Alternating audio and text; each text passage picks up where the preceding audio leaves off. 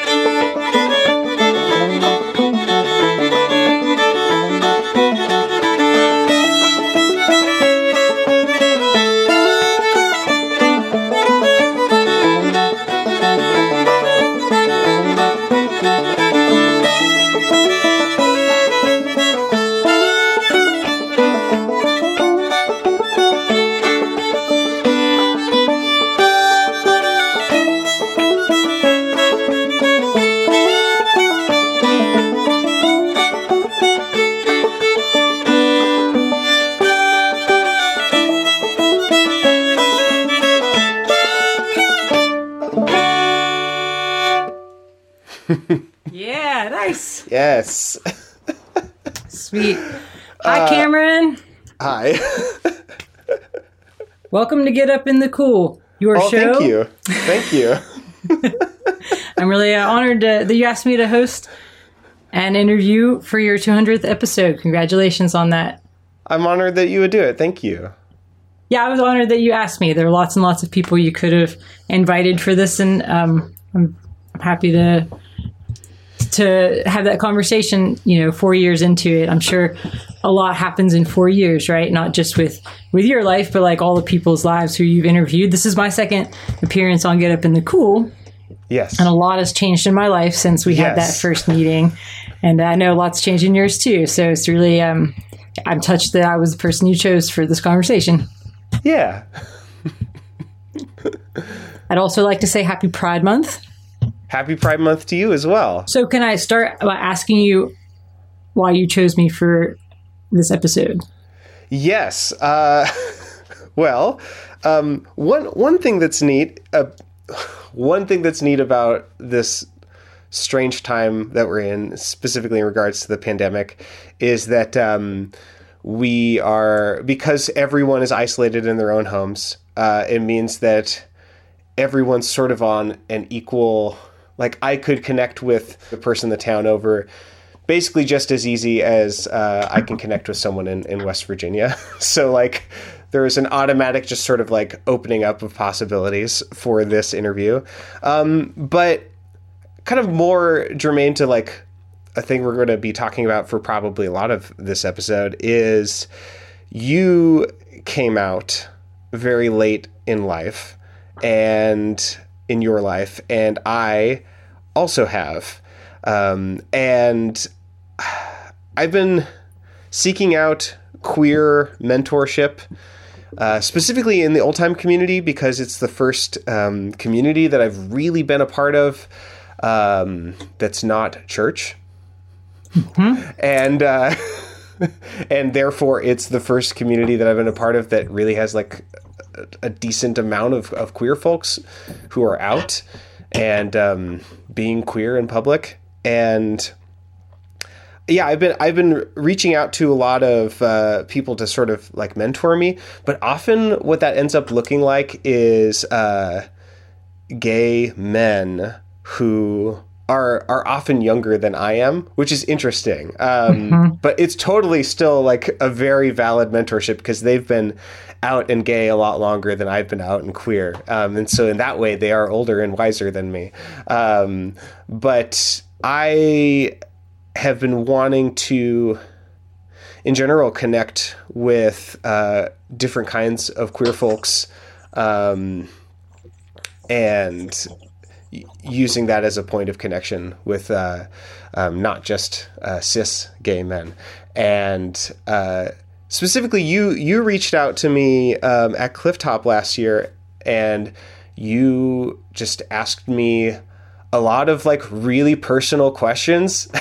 You already interviewed me, and you asked me a lot of like pretty intense personal questions, and I was like on an empty stomach. Like I woke up super late, and I was like just super hungry and just already super like vulnerable and raw from being halfway into Clifftop.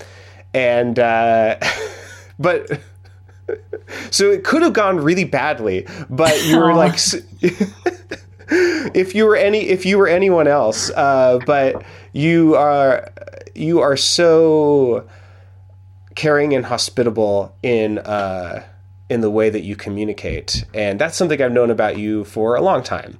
And that you just made me feel really comfortable. And in our off-mic interview last year at Clifftop, you really got my brain going on my own identity in terms of my sexual orientation and gender. So, yeah. And it's still... I'm still coasting on that. That's wonderful. I think that since I've met you, the very first time I met you, I recognize something in you is, not what people try to put into the box. I've always found it really easy to just talk to you, and you're a safe person to talk to, and you're an ally to so many people in so many ways that yeah, I saw something in you that I think I've been reconciling with my own self too. So though I do remember that conversation as being like a very mutually caring and meaningful chat. And I was glad that you were, I was happy to feed you, and I was really glad that you opened up and reached out, just more recently to say that had left an impact, because I also don't, I don't find that inside the old time community, I have had so many mentors in terms of coming out, Yes. because like you said, a lot of people are younger.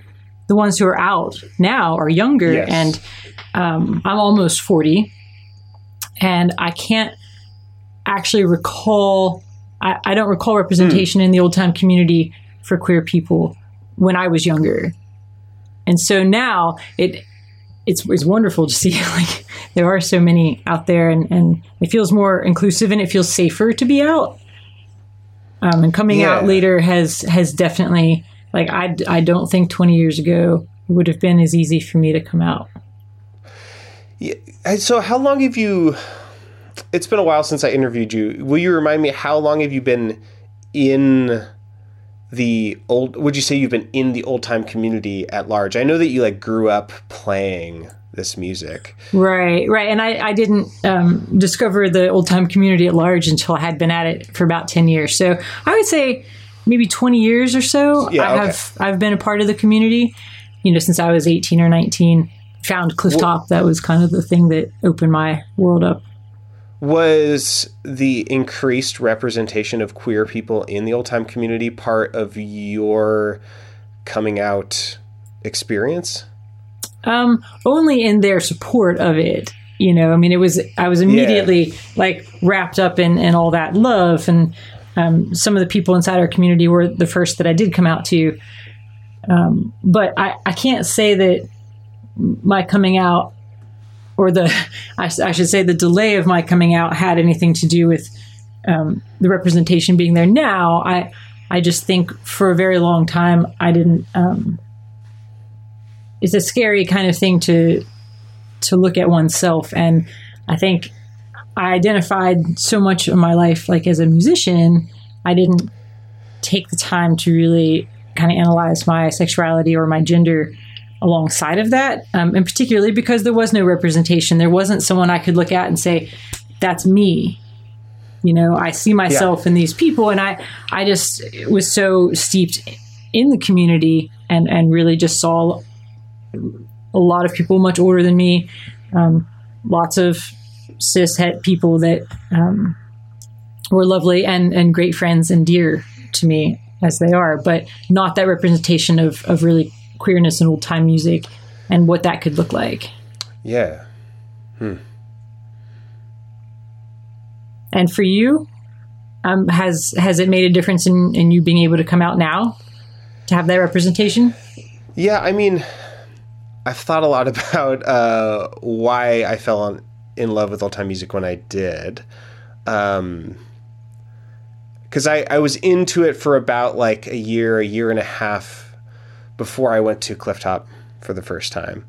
And during that time, my main kind of musical outlet was as a songwriter, and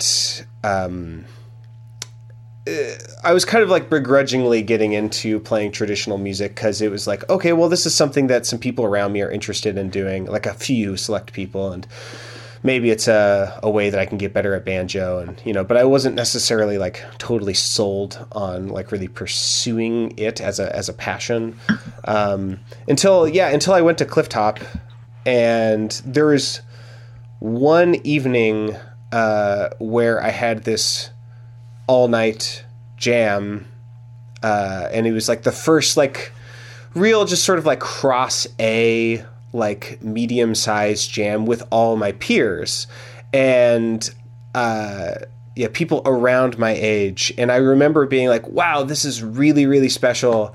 This isn't something I can necessarily get in like a songwriting community, if I could even build one. And that had been my narrative before, that it was about connecting with people. And I think that is still the narrative. But the other thing about that Clifftop experience is that's when I met Scotty Leach. and he was in that jam, and that's when we first started hanging out and playing tunes.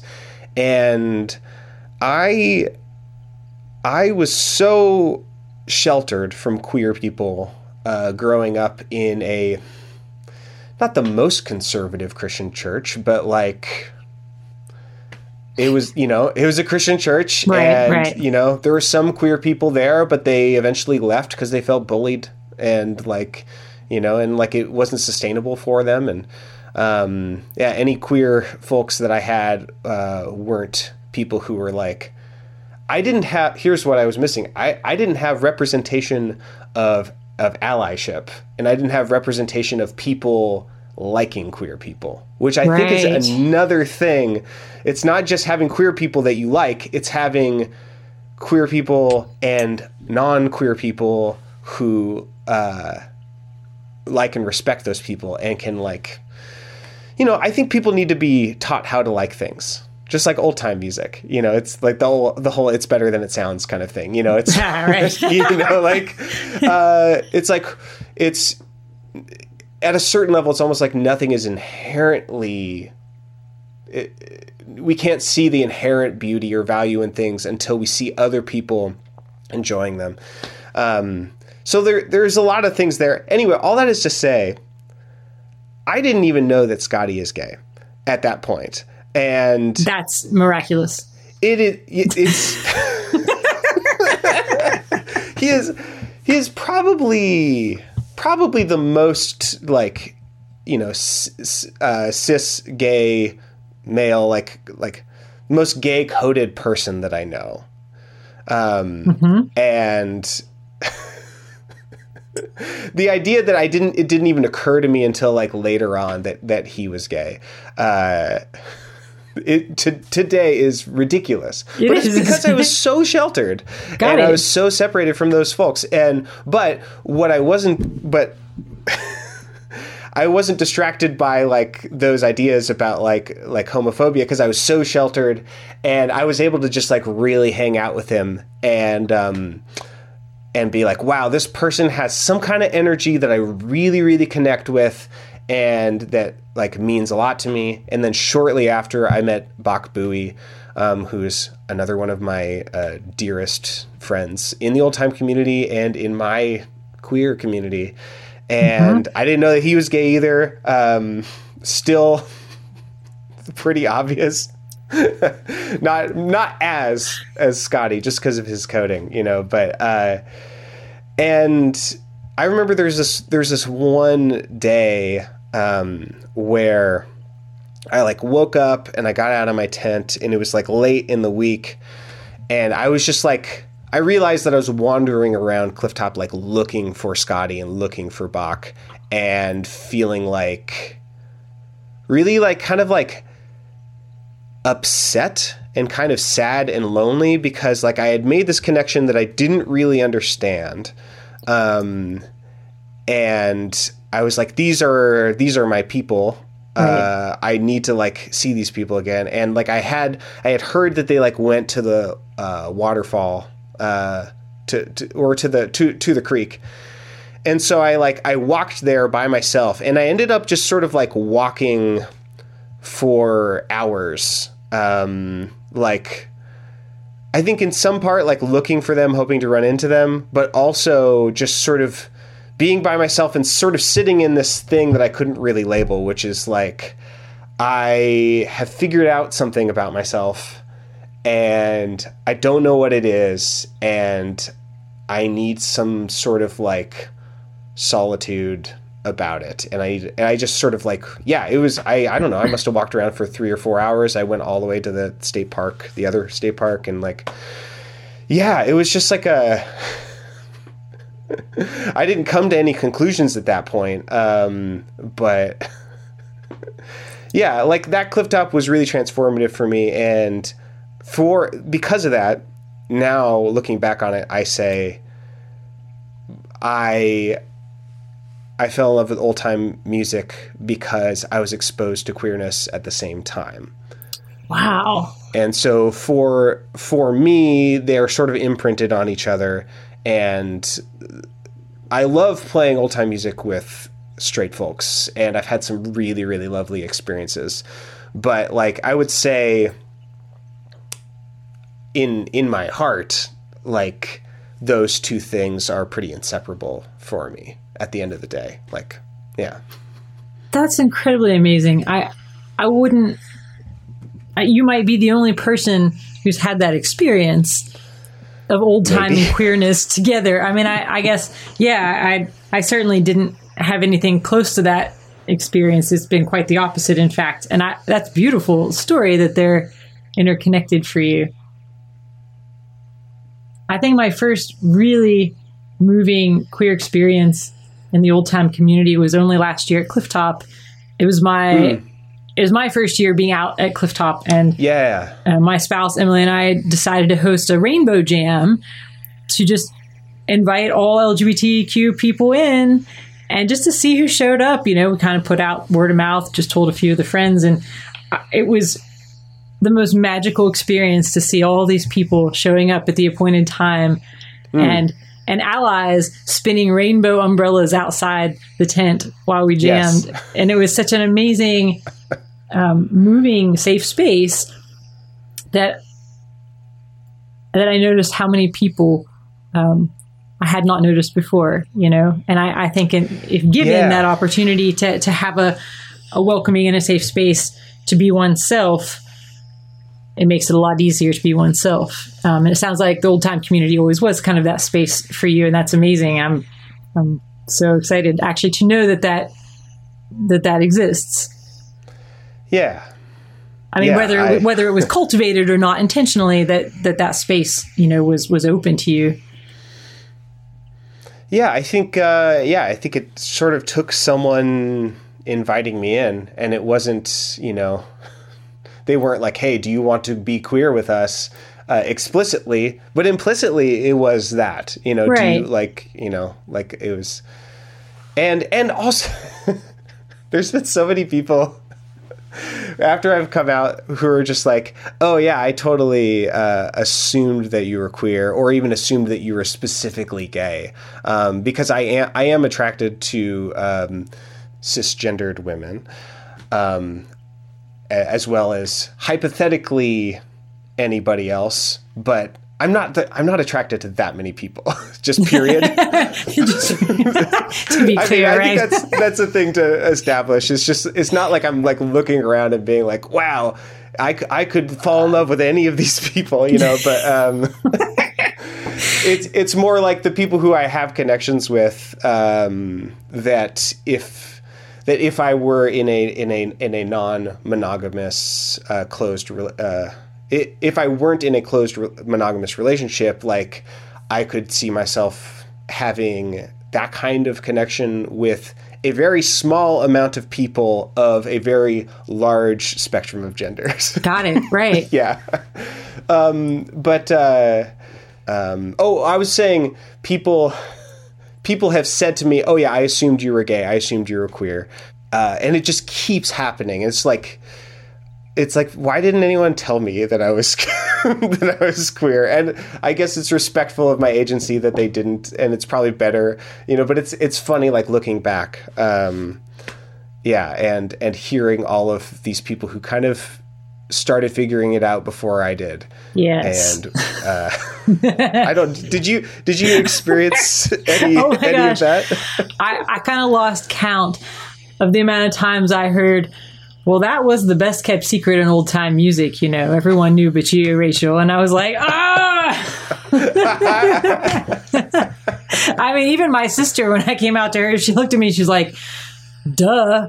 Yeah. And I was like, wow. I mean, it's interesting because I have always known that I'm also attracted to a spectrum of people and the genders that they identify with. And I never had put a label on it.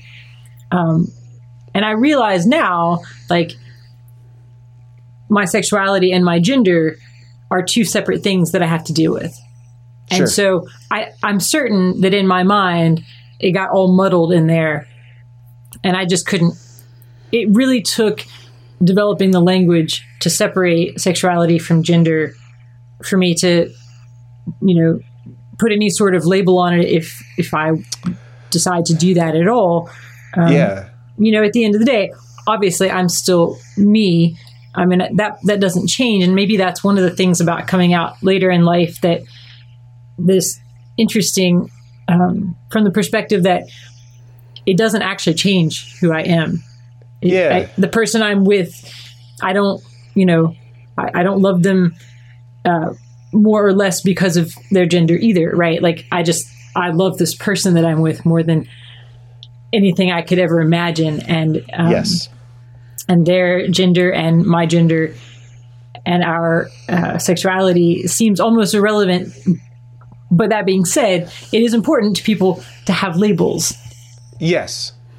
You know, and I guess I'm still kind of like working through what that means for me too, because I have always identified as a musician and as a community builder and as a teacher and as, you know, a number of different things that were not related to my gender or my sexuality. So, you know, having that kind of be a public conversation is it's a new territory, I'm sure, for you as well. And I was going to ask, you know, why now, some years after that famed Clifftop experience, have you made that decision to come forth? Can we play another tune? Oh, yeah. Because I keep forgetting that I'm having this lovely conversation with you. I keep forgetting that people like listen to this show to hear old time music.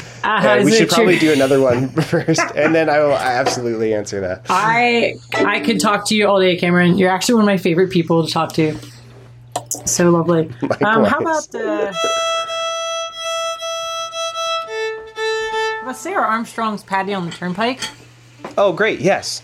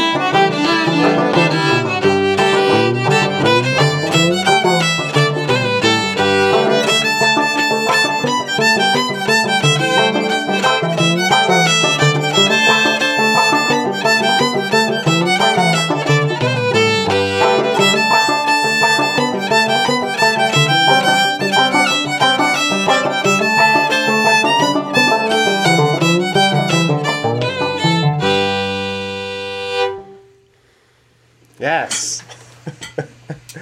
That is I a haven't played beautiful that one in a tune. while. That So is such a great. beautiful tune. I love it. So why now, after so many years since that famed night at Clifftop, have you decided to come out? So I think it took a while to figure out that there was a lot of obstacles to where I am now, to overcome. One is, the way that I was raised in, like Christian culture and specifically Christian monogamy. It really emphasizes some kind of toxic codependence that I think I was especially susceptible to as a person who got together with their wife as a 19-year-old. I mean, we married at 21, but like we met when we were 17 and like got together when we were 19 and been together ever since. And Right. So I think I was taught to, like, in general, repress attraction and to not name it. And if you have to name it as like sort of temptation and not as, like an actual kind of connection that can be like looked at and maybe not taken too seriously and is safe, And I think it just took me a while to accept the idea that I was attracted to anyone else ever, because I was taught to squash that stuff down. Because Right. By all means, keep it to yourself, right? Yeah. Because having attraction to other people in the way that I was raised to think about marriage in like a Christian context is this like really dangerous thing. And like some people specifically said like, this is like the devil, like trying to like corrupt your family and things like that. And like, Sure. I didn't necessarily explicitly believe in all of those things, but I think I had internalized a lot of just fear of, I get to be in my own body. I get to experience my own things, and I get to choose what to do about those things. And also, if you demystify or de-taboo attraction as sexual attraction, then you can realize that sexual attraction is a thing that happens it happens all the time, and it infiltrates so many different kinds of relationships, and it's more of an energy that is present as opposed to like a thing that you can pray away or something, right? Or like, a thing that you must act on. Exactly. So like it took me figuring that out, and then it was a few more steps before figuring out like, and well, maybe I'm also attracted to men. Mm-hmm. And that was a lot harder to figure out, and to sort of like label, like, I don't know, to realize in myself, like, you know what, I'm acting the way like around this person that I act like this man, the way that it's the same way that I act around like that I acted around like girls in high school that I had crushes on. Like this is the same thing, and I have to like acknowledge that. I was in Australia on tour about a year and a half ago, and I met, I would say, almost no queer men, as far as I could tell. Maybe like queer I guess the old time and trad scene in Australia is already like a bit smaller and a little bit different, and maybe it can't have its own little sort of sub cultures within it in the same way. Mm-hmm. I don't know. I hope not to erase any queer men who play like old time music in Australia by saying that. It's just my own anecdotal experience. So I was just like not having any sort of like interactions with queer men. I met a lot of really lovely people who I assumed to be straight men. And connected a lot with them. But there's this one guy who I will not be named, but I met him at this, like, at a festival. I'm not even going to get super specific. I met him at a festival, and then he kept, like, showing up at other events and at, like, private parties that I was at. And, like, it ended up he was, like, on sort of a parallel-ish tour to me. And there was this, like, one barbecue where I just found myself, like, I would just enter the room where he was, and then I would just, like, leave that area and be like, and then I just kept doing that, and I was like, why the fuck am I acting this way? I'm acting like a crazy person right now. Like, and then it took a long time for me to figure, and, like, looking back on it, I was like, oh yeah, I was having, like, a juvenile sort of, like, lost for words kind of crush on this man. And right. Like, I didn't have the language to figure out that kind of thing. And I do now, and, like, looking back on it, it's just, like, so obvious. And I don't even know if, well, I'm pretty sure he's queer. We didn't talk about that, but there is that, burgeoning gaydar. It's like, it's more powerful than it used to be, 7 or 8 years ago when I was at Clifftop for the first time.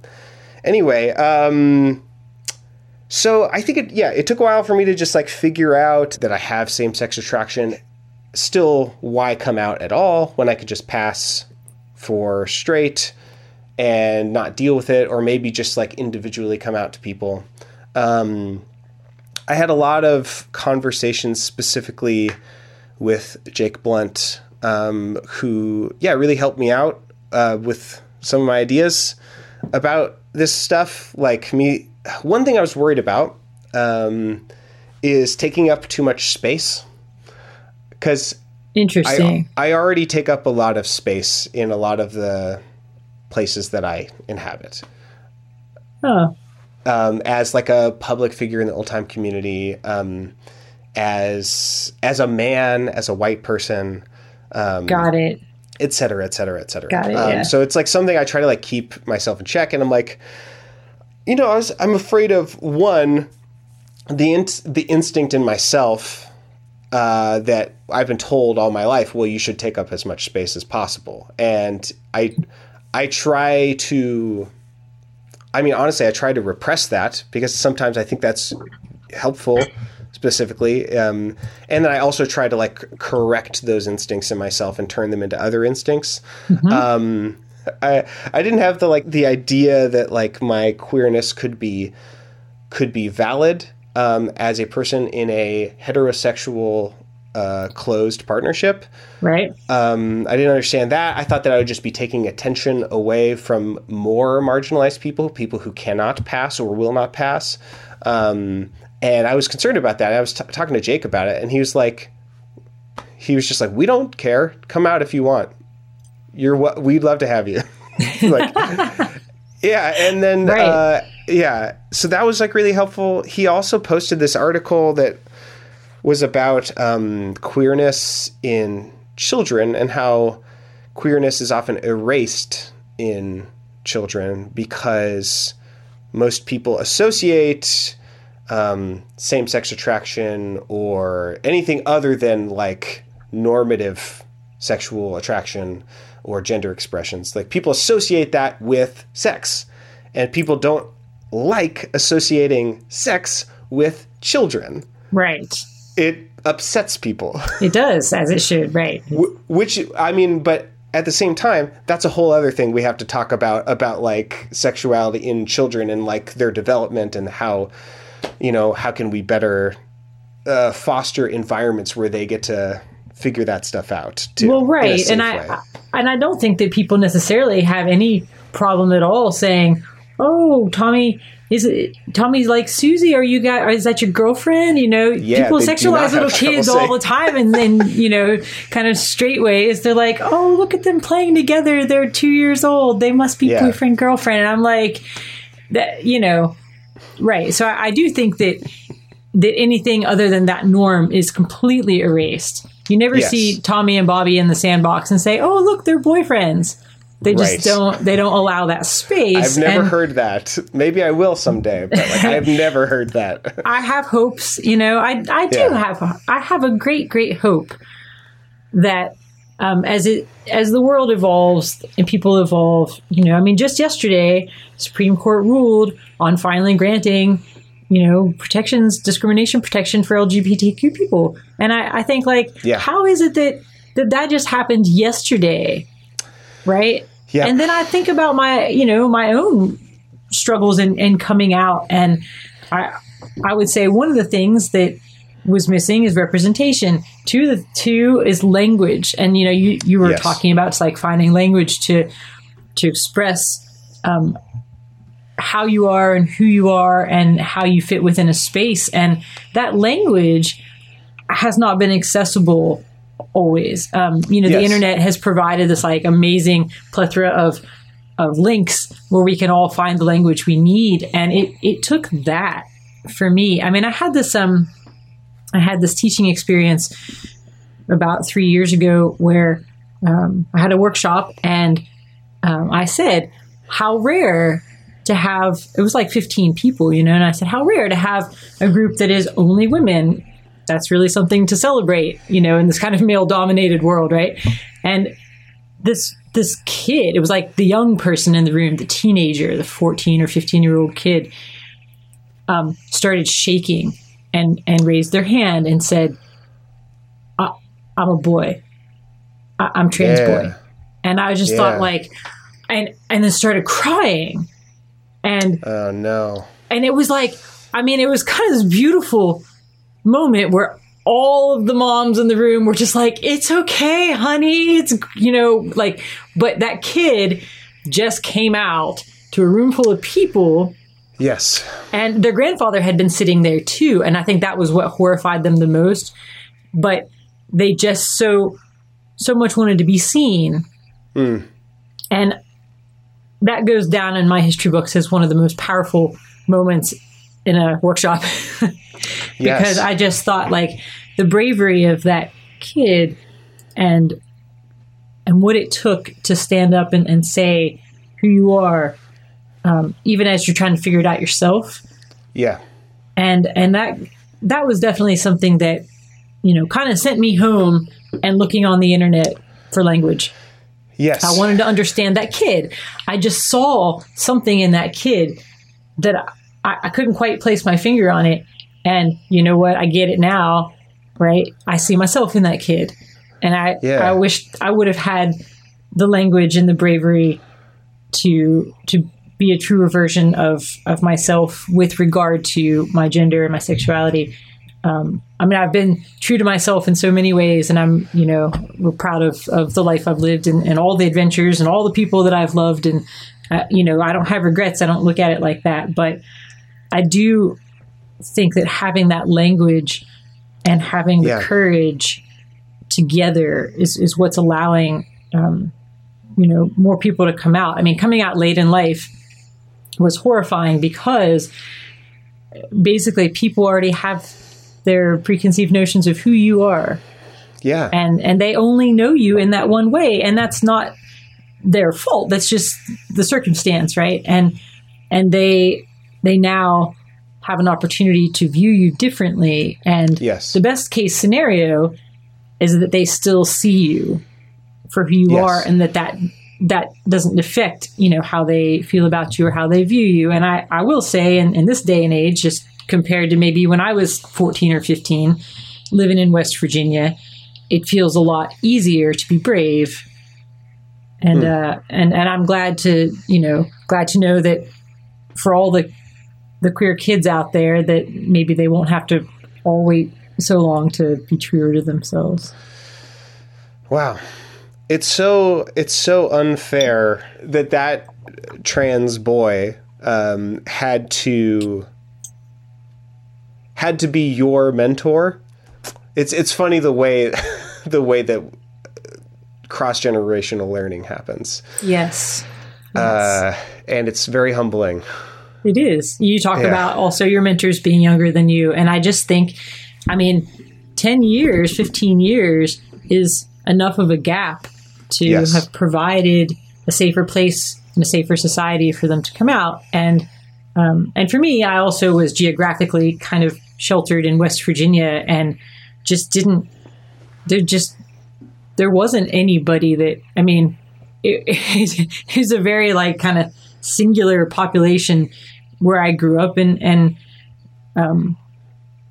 I definitely, I grew up not being ageist for sure, because there is a wide swath of age of people in the old time community around me. And, I remember the first time that I saw a person of color playing old time music, I was like, wow, where are the others? Where are they? And the first time I met queer people in the old time community, I'm like, oh, are there more? Because it feels like this kind of very singular, very white and very cisgendered and hetero kind of community, though liberal, sure, compared to some other, trad scenes, I'm sure. I've always felt that the old time community has been, kind of a lot of hippies out there, and no one ever judged me coming from the holler of West Virginia. And, when I came out a couple years ago, no one judged me for that either. And I would like to think that as much work as we all have to do on ourselves to address all the oppression that we either have learned or we've experienced, or, as we move through the world to make it a better place, we have to kind of look at ourselves and address those things. I have real hope that the world is doing that right now. And that for the next generation of queer kids and people of color who want to play old time music, that it is the most open and inviting community that they truly feel safe being themselves in. Yeah, me too. I mean, honestly, I would say at the end of the day, that's the main reason I came out publicly, not specifically just for the old time community, because I feel hopeful about that community as well, at least in terms of like queer representation. I think there's still like a pretty intense battle to make it be a safe place for Black people specifically, as well as other non-white people. A lot of work. Yeah. And ultimately, I think it means that a lot of white people need to leave and maybe come back when they're ready. And I'm doing some of that work in my relationships with people when it comes to that, which is painful and makes me feel strange things. But as far as like queer acceptance and like representation and like visibility in my own life, I came out to my dad the day before I came out online. I was not planning on coming out on the internet to people in general. Maybe eventually, but not that day. Right. But I came out to my dad the day before, and I told him, like, part of the reason I'm telling you this is because you have another chance to do some work to figure this stuff out, so that when my kids express anything that's queer, even if that's not maybe their identity, but if they queer space in any way, there's a very patronizing Christian idea of the aphorism, love the sinner, hate the sin.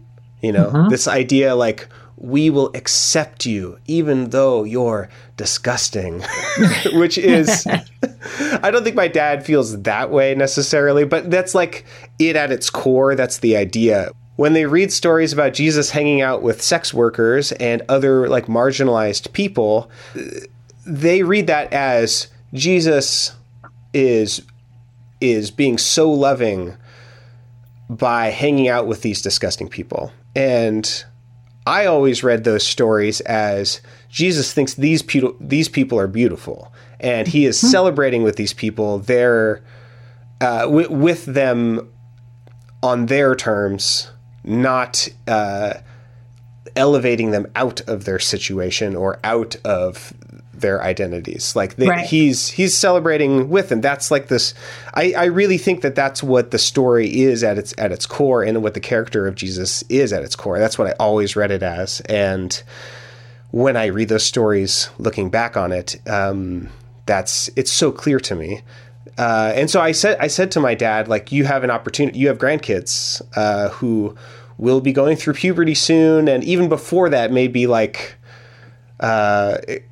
expressing things that maybe aren't part of your paradigm. You have a chance right now to do some work and be ready to celebrate with them and love them through like joy as opposed to tolerance.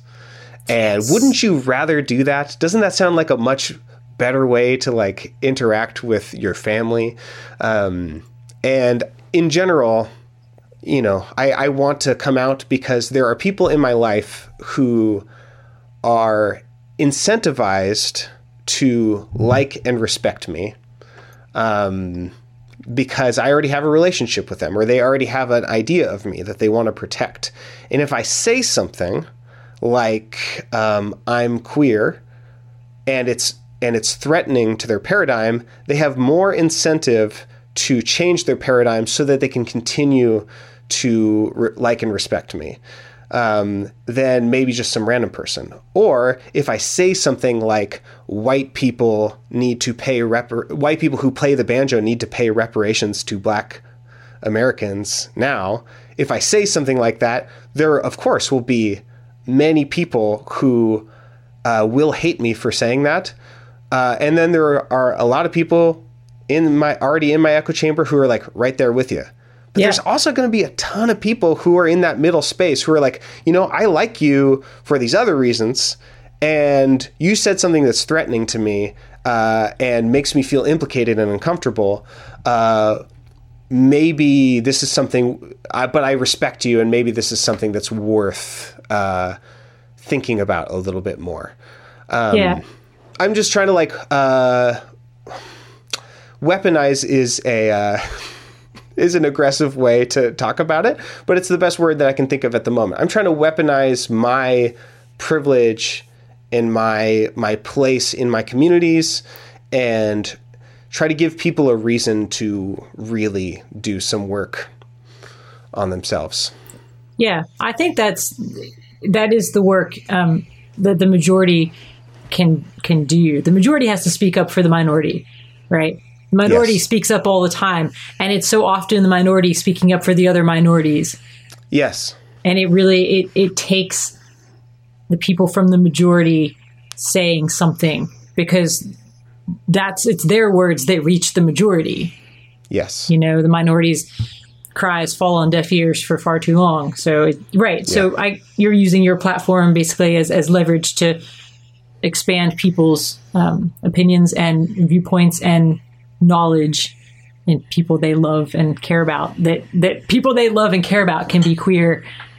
I think it's beautiful. That's awesome. It's really brave, and it's really meaningful, that reason to do it. Because like you said, you could have just like never say anything at all and keep that to yourself, but there's no leverage in that, and it doesn't elevate the topic, and it doesn't get people to think. So, right on, Cameron. Thanks. I still feel good about it at the moment, but I don't think I've necessarily encountered all of the repercussions yet. Let's check back in after the next family reunion that I go to. Oh my. I thought you were going to say, let's check in after the next tune we play. Oh, yeah, I've been thinking about it while you played, and like, I want to take it all back.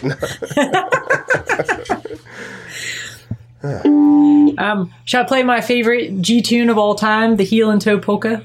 Oh, I wish you would. Okay. I can't remember if I played this on the last episode that we did together or not, but it is absolutely my favorite. Like, I've definitely been drawn to the happy, dorky variety of fiddle tunes more than any other kind. And maybe within the context of this conversation, we'll just call them like the gayest tunes. Camp. I have some things to say about camp after this, by the way. Yeah. A little bit of Heel and Toe Polka.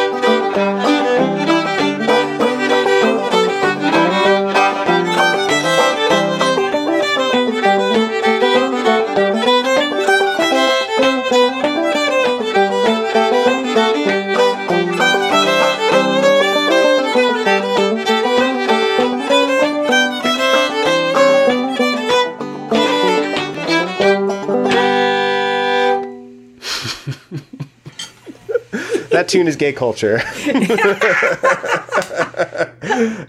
It absolutely is. You're reminding me of, well, I think I said this the first time I interviewed you, that I think when I met you, it was at Clifftop in the banjo contest, and you played Angelina Baker for the banjo contest. And I was like, that was really interesting. I was like, first of all, I love that. That sounded great. And second of all, why did you choose that tune? And you said something to the effect of, what did you say? You said something about like, I chose this tune because I knew that it wouldn't win. Right, after the contest. and I think that was one of my first exposures to a label that I have now, thanks to my now dear friend Nick Garris, Queer Petulance, which I think is such a lovely idea. And now, like, looking back on that moment retroactively, I was just like, this is like so lovely that you grew up in the culture. You're from West Virginia. Like, you grew up playing the music, and you're like so steeped in it. And you go up to, you do the contest and you play, yeah, like you said, like one of the gayest tunes. Or like a dorky, like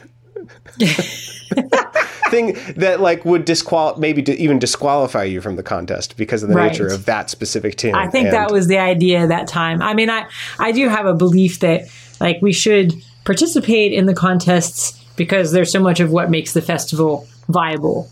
Yeah. But absolutely. I don't think that I believe in the competitive nature of this music. I mean, I don't think that's what it is for me. And I remember, I mean, as a kid, I was in fiddle contests from time to time, just kind of like put in that situation. And I never really found it very satisfying because it's such an individual sport versus the team playing that I think old time music is, at its core. I'm sure I couldn't have articulated that as a child, but now I kind of look at what old time music means to me and what the community is. I just don't think that competition for me is part of it. That being said, yes. I do occasionally win, and I always feel really very awkward about it. Last year at Clifftop, there was the gay sweep, right? The hashtag gay sweep. Gay sweep. And I was in the winning band for the Neotrad contest. So I was part of that gay sweep, which was awesome. But I always have these mixed feelings. I'm like, yay, we win. And, then it's like, oh, but all these other people didn't win. And there's this internal conflict about that. And, the internal conflict could probably be the topic of this episode. I mean, yeah, it's like, just with reference to you not wanting to take up space, right? Yes. I just absolutely. feel that I have that kind of intuition when it comes to competition. I don't want to take up the space. I don't want to, right? I feel it's important to just, it's not why I play the music. It's not why I came out either, to take up the space or to, yes, to even be representation, though I've come to find out the importance of that. And now I'm much more open about talking, about my queerness, yes. because it is a matter of providing representation for people. And I guess when I came out, I was just still so nervous about it. And I don't know if you've experienced this, with your kind of Christian upbringing, but there is this, for myself, there's been this sort of self-loathing and shame associated with the feelings that I've had to just kind of, I'm not homophobic at all, except to myself. Yeah. It's like, so it's an interesting, kind of, it's an internal conflict that, right, would actually be likened to me trying to compete in a contest. Yes. I just don't feel like I'm, I don't want to win, but I don't want to lose. Yeah. Yeah. So there's a bit of comparison there, perhaps. It's funny that you remember that meeting. Yeah, I think about it all the time. That may have been my first year, and it left an impression on me.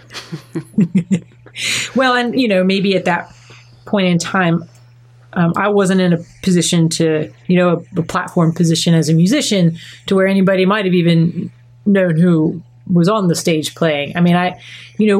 With all the years of playing and some recordings and playing on other people's recordings and just showing up every year to the festival scene, now I guess Rachel Eddy can be a recognizable name, and I teach at a lot of camps. And I know you had some things you wanted to say about camps, and I would just say that having that platform now has made it easier to come out, because everyone knows now who I am, but they get to just learn who I am all over again. And that seems yes. kind of exciting, while also realizing that I haven't changed the person that I am. And maybe that is one of the nice things about coming out later, is that people see that your sexuality, your gender expression or identity, they don't actually change who the person is at their core. I'm still the person who's going to say, come on into my camp. Do you want a snack? You want to play some tunes? Here's some water. How you doing? Yeah. Whatever that is. And that person that I am is inherently the same and will always be. Are you cisgendered? No, yeah. Well, In my case, that's the question. That's what I asked, right? Yeah, I was like, oh, God, thanks for the blueberries. Oh, yeah. Well, it's interesting because I've been working through that myself. And I definitely, you're, like I said earlier in the interview, you're definitely an easy person to talk to. And there was something that you had said, at some point in the past that made me think that you would be a safe person to talk to about that and to question about it. Because again, I'm certain that I was still looking for language. And sometimes the search for language is also wrapped up in the practice of speaking to somebody who's an ally. And I think practicing the language isn't just enough to know it, and even guess how it might identify with me. Speaking just kind of gives some solid matter to the point. It's helpful. Yeah, absolutely. Speaking and thinking are, for some people at least, they happen at the same time, and they need to. And I often end up listening to myself and learning from the things that happen to be coming out of my mouth. Sometimes the things I learn are wonderful, and sometimes they aren't. But I was like, oh, I didn't know that I was thinking that thing about my own identity, or oh, I forgot that I'm racist in this way, or whatever. And it's like, you talk and then you're like, oh, that's actually what I'm thinking. Oh, shoot. Right. Now what to do? Yeah. Was there like a moment when you either spoke it and realized it, or just like kind of when you knew you were bi, was it like an aha moment in that way? Like, oh, I didn't know I was bi, or I didn't know I was thinking that. Did that happen organically in that way, or? I had a conversation. It was a few conversations, and one was a conversation I had with Drew Nager. I was sort of like processing some of these ideas, like about like, well, maybe I'm attracted to these people, and he said, "Oh, it sounds like maybe you're a pansexual," and I was like, I don't even know what that means. That sounds like a really intense word. I don't know if I want to identify with that. Like, let's put that on the shelf. Like, put a pin in it. Yeah. And I don't necessarily like, I don't know. I like the word queer because it just gets to be whatever it needs to be. And my impression is that, like, I mean, maybe I'm wrong. Maybe you could like correct me about this, but my impression is that saying that you're bisexual means that you're only attracted to binary expressions of gender or binary gender identities. Correct. And I don't think that's true for myself. So I had that conversation with Drew Nager, and then in the conversation I had with you, where I talked about like getting crushes on old time boys, and you're like, "Oh, it sounds like you're queer," and I remember being like. And like sort of like having like a quick inhale of breath and being like, I don't know how I feel about that at this point. Throw your blueberries back at me. Yeah.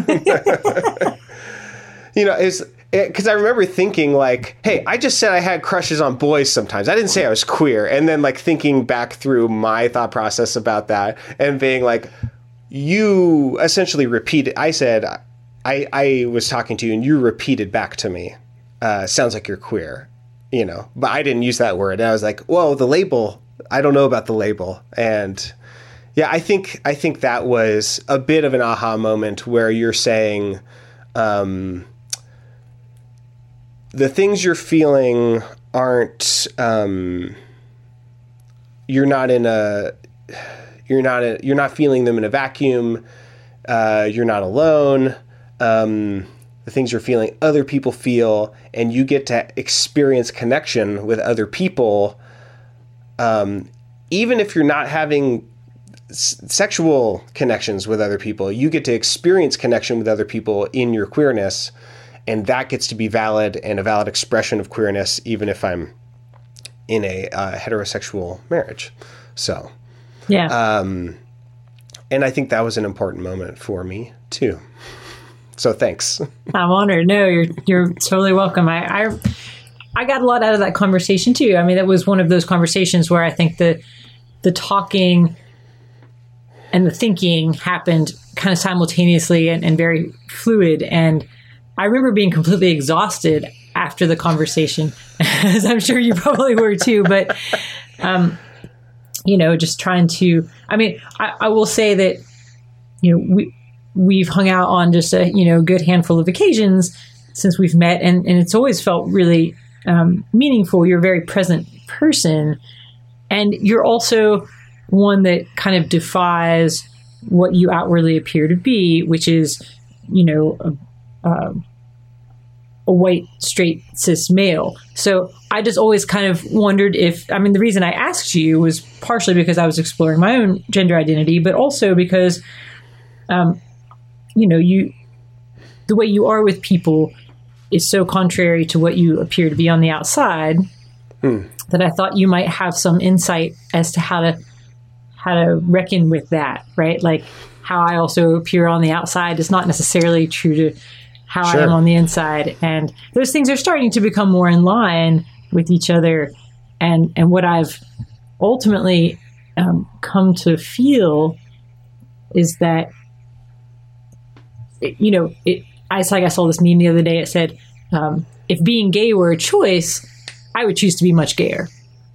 And right. And I was like, if being queer were a choice, I actually would choose to be much queerer, because the more time I spend in this space, in my body as it is, without altering it with a razor, for example, or without performatively wearing clothing that I don't feel comfortable in, without, constantly being gendered one way and being allowed to be more fluid with my gender, and having people use they, them pronouns with me, and having that feel really much freer. The more I'm able to just be in that queer space and grow into it, the more normal I feel. And it's not like I feel great or being queer is fantastic. It actually just feels normal. And and I think that for me, that's been the most overwhelmingly wonderful feeling. Is it's not like I feel freer or I feel there's just nothing about it that is anything other than I actually just really feel very grounded and normal in my expression and in my life, my connections with people. I don't feel like there's anything that I want to hide at this point. And I can't imagine, anybody that cares about me finding any of that strange. But I suppose if they did, that's something that they would have to sort out. And I'm not going to give up my newfound feelings of being normal in who I am and how I present to the world for anything, because it's really meaningful to have that. And there are a lot of people, lots and lots and lots and lots of people inside the old time community and outside of it who don't have that freedom to just be who they are without fear of repercussion. And so, and coming to that place on my own, in these last couple of years, I'm also able to leverage it like you're hoping to do, and provide a platform and a safe space to talk to people. And I think it's really important that you're doing it as well. Because, even before you came out, I knew you were someone an ally, somebody that I could talk to. And I think you're really special, Cam. You too, Rachel. And now we're family in a whole other way. Yeah, absolutely. Well, will you? Can we play another tune? Yeah. What do you want to play? Do you? Let's see. How about an A tune? Sounds good. Okay. I'll do this Grey Eagle. It's a Griegle tune that I like to play.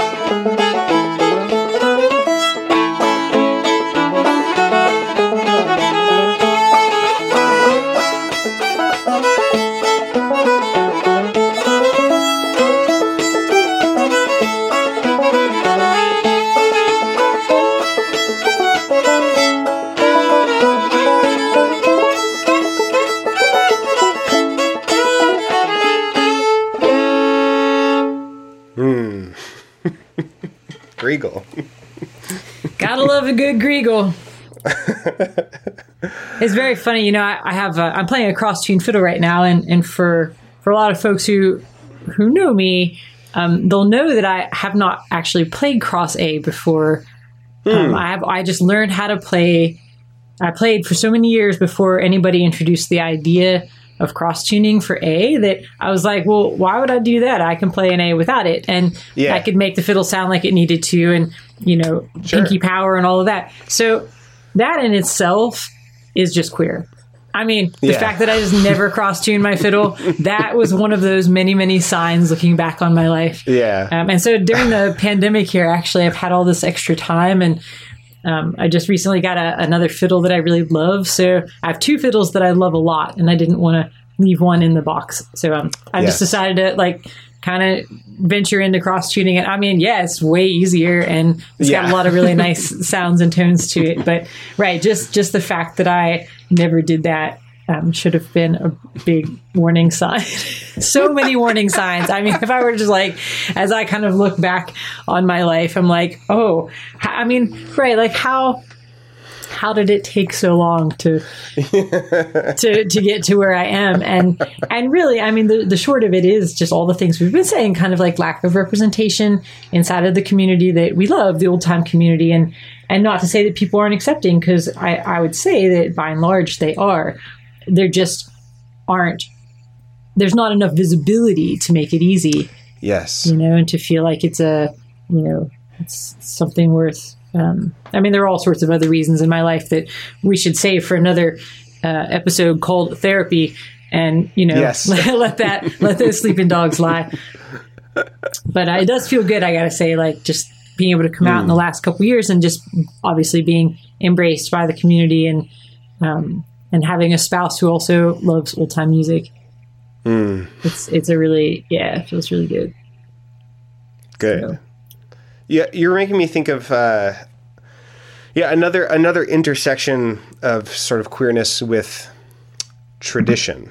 I've come to realize, as Benjamin Smith of Old Time Central would say, that old time music is anti-canonical, and that there is this concentration on, in general, Appalachian old time music in a certain area of Appalachia. Or a few certain areas, but what old time string band music means across the continent, it's obviously there's something related there, but it's very different, and the rules are different wherever you go. And, maybe it's queer for you to never learn to cross tune in West Virginia, but it would be queer for a Midwestern fiddler, in Illinois or in Minnesota to do a lot of cross tuning.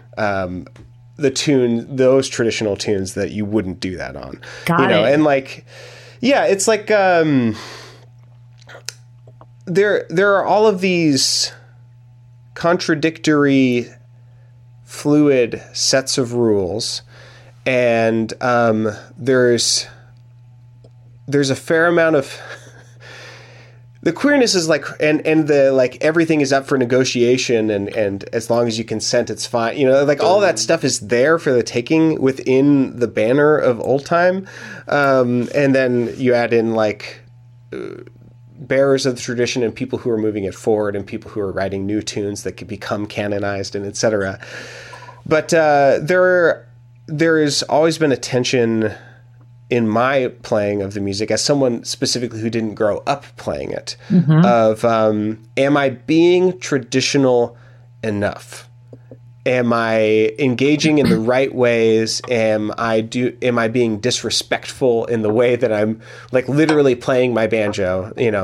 And I've struggled with that a lot. And I had this one experience kind of recently, a few months ago, in the old time music shitposting group on Facebook, where early on in the after the conception of the group, someone said Mark O'Connor is to the blues as Cameron DeWitt is to old time music, and it was this video.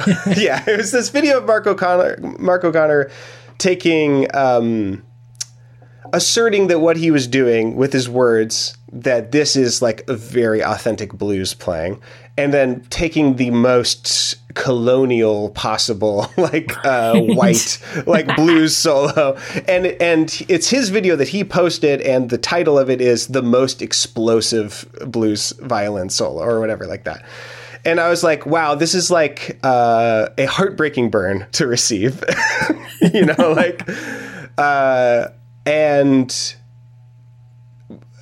I did take it personally because it's something that I was already struggling with, which is I have my own personal relationship with my own specific object of my instrument and the way that I play it with people. But then there's also capital T tradition.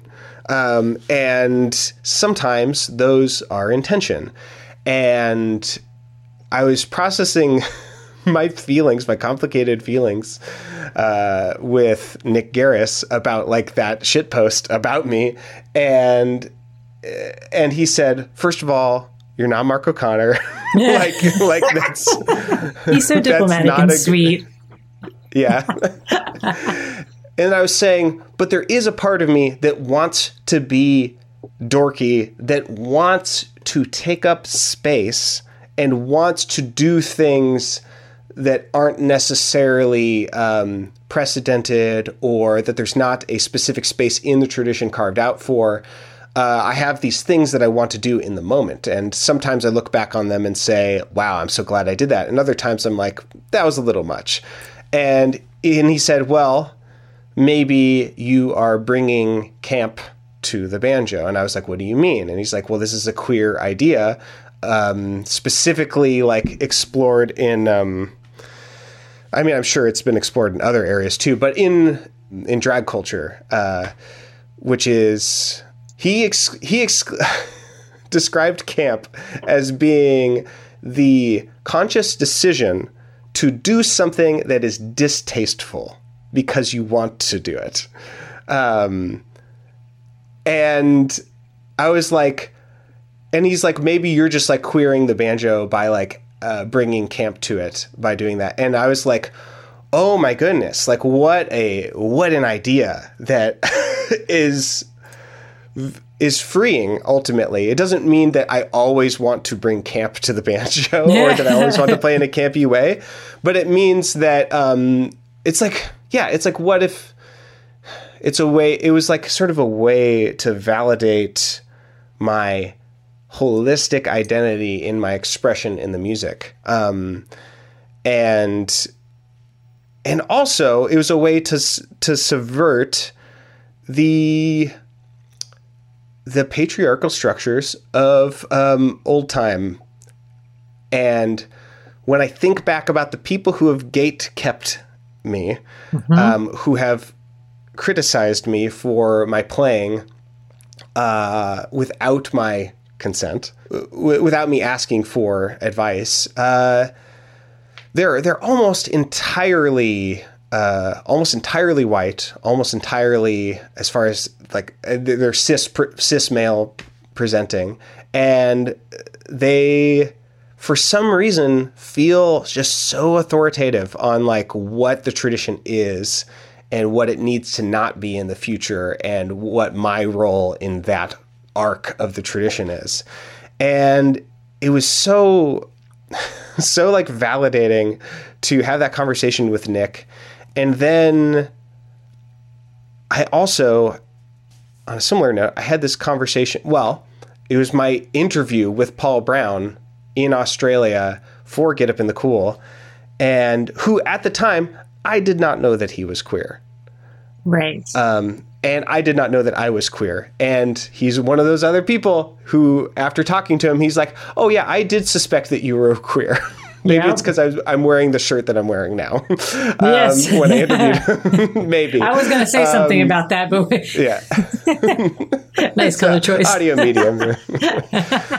But first of all, like he complimented me on my playing, which is something that ultimately will be a shield from any criticism. Because like, if anyone is an authority, it's Paul Brown. Sure thing. So that was like really lovely and important for me. And I like hold that kind of like really close. but also he had a lot to say about like how important it is that tradition is fluid. Yes. And that tradition is about individuals playing, at least for music, the music tradition we're in, it's about individuals playing with each other and affecting each other. And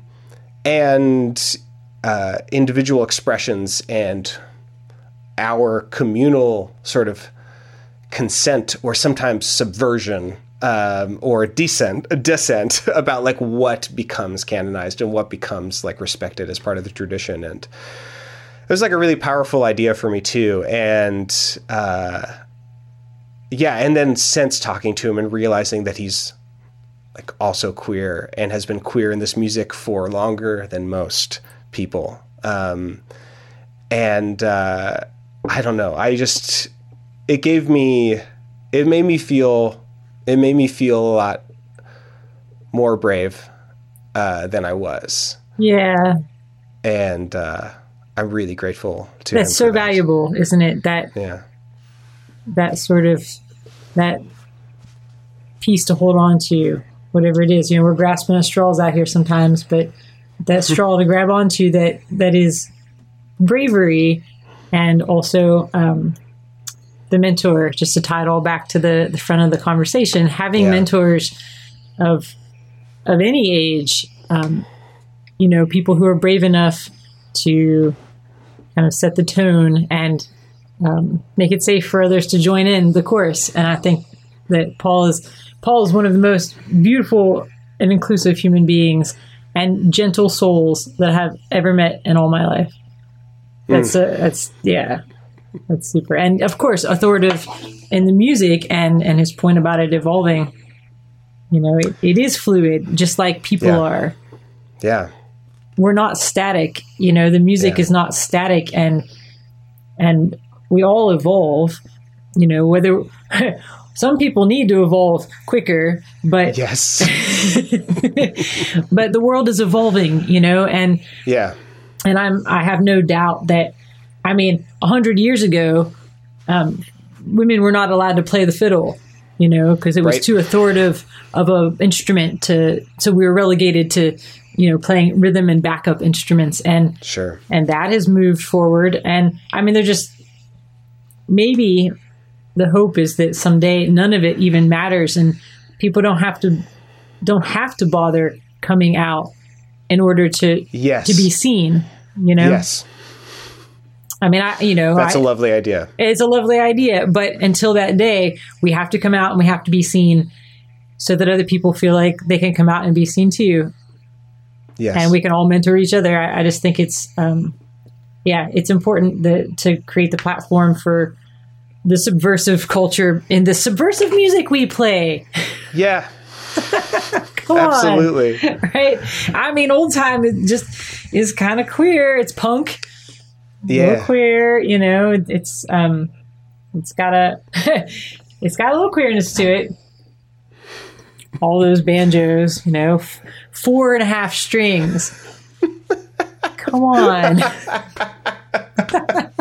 Yes. But before we play this last tune in the episode proper, I'm going to take back the host reins for a second and say, how do we keep up with you in this strange time of quarantine where you're always on the road, except now you are never on the road. Never on the road. Yeah. What do we do to hear more of your music and support your music? Thanks. So my website, which is in sore need of an update, rachelettimusic.com. I really need to update it. I haven't updated the pronouns or the bio in a very long time. So maybe that's something I should do with all this time not spent on the road. But you can always email me through the website if anyone's interested in lessons or, anything of the type, or gigs once that kind of resumes. Yes. I have a couple of CDs that I think you can buy from iTunes. Or one of the downloadable formats, and then my spouse and I are during the pandemic hosting a weekly Thursday night jam, 7:30 Eastern Standard Time, and we're just playing for an hour, like tunes, fiddle and bass, and people can play along at home. And that's been a really it's been an awesome thing to do, because it's been in a way to kind of stay connected to the community while I'm not traveling. I mean, I miss all the fiddle camps, and I miss the festivals, and I miss my community a bunch. And I know everybody else is feeling that loss. Yeah. So we're just doing this jam to kind of just stay connected to people, and, let y'all know that, like, still here, gonna see you again one of these days. I'm working on, trying to figure out what to do for a recording project. I need to do it while I'm sitting around not doing anything. Yes. And that in itself is a bit of a conundrum, because, I feel like I'm working on a project right now with my spouse, Emily, who is an environmental lawyer, and writing this book about basically people revolting in Appalachia to protect the environment. Kind of filling holes where the law doesn't protect them, and protests in those areas. And historically, how it's related to a lot of women being the ones who are protesting. And currently, they're tree sitters in Virginia protecting this area where the pipeline wants to go through. And so I have this, we have a joint project going where I'm trying to write some fiddle tunes and name them each after a character, real life character, or a species that were endangered, or somehow tied all into this book project. So that's something that is a little more longer term that I'm working on. And then the only thing else I can come up with is, like, sitting around listening to old folk songs, being like, this is still relevant. Listening to, Sounds of Silence, be like, oh my God, this is still relevant. Listen to Bob Dylan, I'm like, oh, it's still relevant. So part of me just wants to, like, do a whole album of covering folk songs that are still relevant, and be like, oh my God, people, we've been saying these things for so long. Like, why have we not moved farther ahead, and progressed more as a country and, as humanity, blah, blah, blah. So that's, like, my kind of pipe dream as I sit around here not touring. And otherwise, you can find me in my backyard, where I've been digging up the grass and planting vegetables. Yes. So, but available for lessons online and jams and, whatever I can do from home for now, and really looking forward to seeing people in person as soon as I can. Thank you so much for doing this. It was really lovely. Thank you for inviting me. Yes. I love to talk to you, and I love to listen, to your thoughts, because, right, it is how we can evolve, is to talk to each other, and listen to each other. And I think that I'm always happy to participate in that activity with somebody who's interesting and thoughtful like yourself. And I hope it, maybe it'll hit somebody's ears and in this conversation, and they'll be like, oh, wait, I'm queer too, and and there's my people out there. Who knows, or at the very least, next time people see us after they hear this, they'll be like, oh, right, it's just Rachel and Cameron, same folks that they've always been. Yes. So, for a last tune, do you have any particular requests? Oh, do you still have that Cross A? I do. It would be nice to do something like some sort of modal tune. We haven't done anything like that. Doesn't mean it can't be dorky, but like Ways of the World. Do you like Ways of the World? Sure. Yeah. Might be a nice tie together of this conversation. Absolutely. Ways of the World.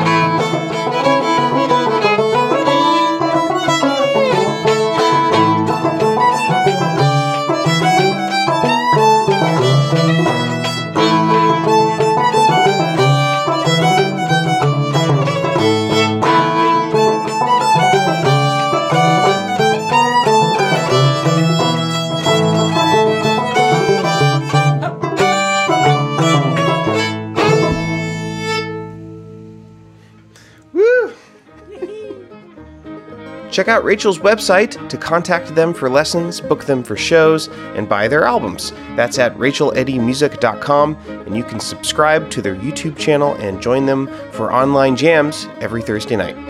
I hope you all come to Porch Pride. It's June 27th and 28th, and our sets are both on the 27th. You can watch on the Bluegrass Pride Facebook page, YouTube channel, or website so you can see the whole bill, or just watch on our individual Facebook pages. You can support Get Up in the Cool at patreon.com/getupinthecool. Order a t-shirt, bag, sticker, or phone case at Get Up in the Cool's Teespring store. Make sure to like and follow Get Up in the Cool on Facebook so you can see the video I posted from this episode and share it with everyone you know. Visit pitchforkbanjo.com for my instructional banjo series. Check out my other podcast, Think Outside the Box Set. It's available in all the same places as Get Up in the Cool. And everything I just mentioned is linked in the show notes for this episode in your podcast app. That's all for now, friends. Thanks for listening. Come back same time next week for the start of the next 200 episodes of Get Up in the Cool.